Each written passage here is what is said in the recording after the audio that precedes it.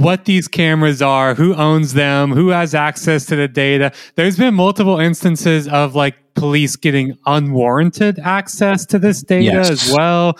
I mean, it's an absolute dream, right? It's mind melting to think that we have like all through this guise of consumer choices, like voluntarily catapulted ourselves into an actually existing surveillance nightmare, which like, people for decades and decades have been talking about, like the 1984, we live in the 1984 society. It's like, no, man, like you didn't know how dumb it was actually going to be. Like you didn't know how stupid it was going to be, but also how clever it was going to be to like just trick us into not like, acquiescing to this, but like eagerly embracing it, like doing the work ourselves to spread it. It's insane. And I mean, like, it's interesting to see the differences of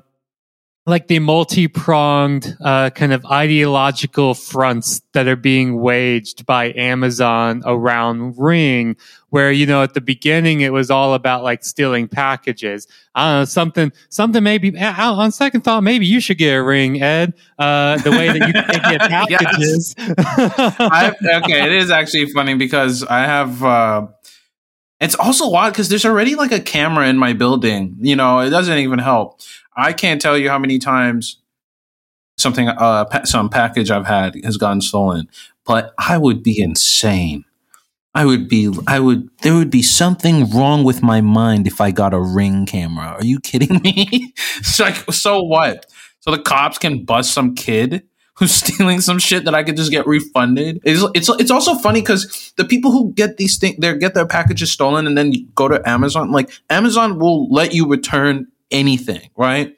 That place, everyone I know who uses them, well, half the time they just get something and they will refund it. Like they don't ask questions because they push the costs onto the vendor, right? To let anyone return and refund anything.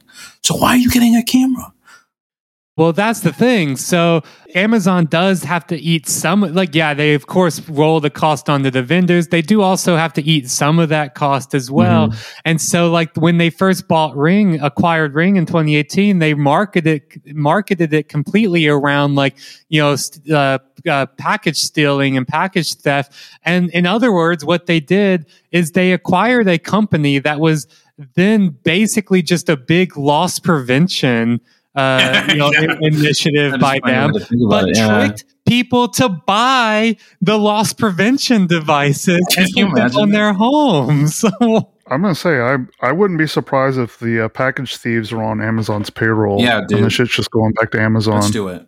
They got Pinkertons. Why not? Maybe because it has actually been insanely profitable for Amazon, because all of these package thefts, they turned it into an opportunity to sell a new device, which is a new like revenue stream for them. Like, look, we have said it before and I will say it again. You got to give props to Amazon for actually being like some of the most fucking, cunning, cutthroat motherfuckers in the game. Like they don't just come up with plans. They put them into effect, and do so with ludicrous efficiency and effectiveness.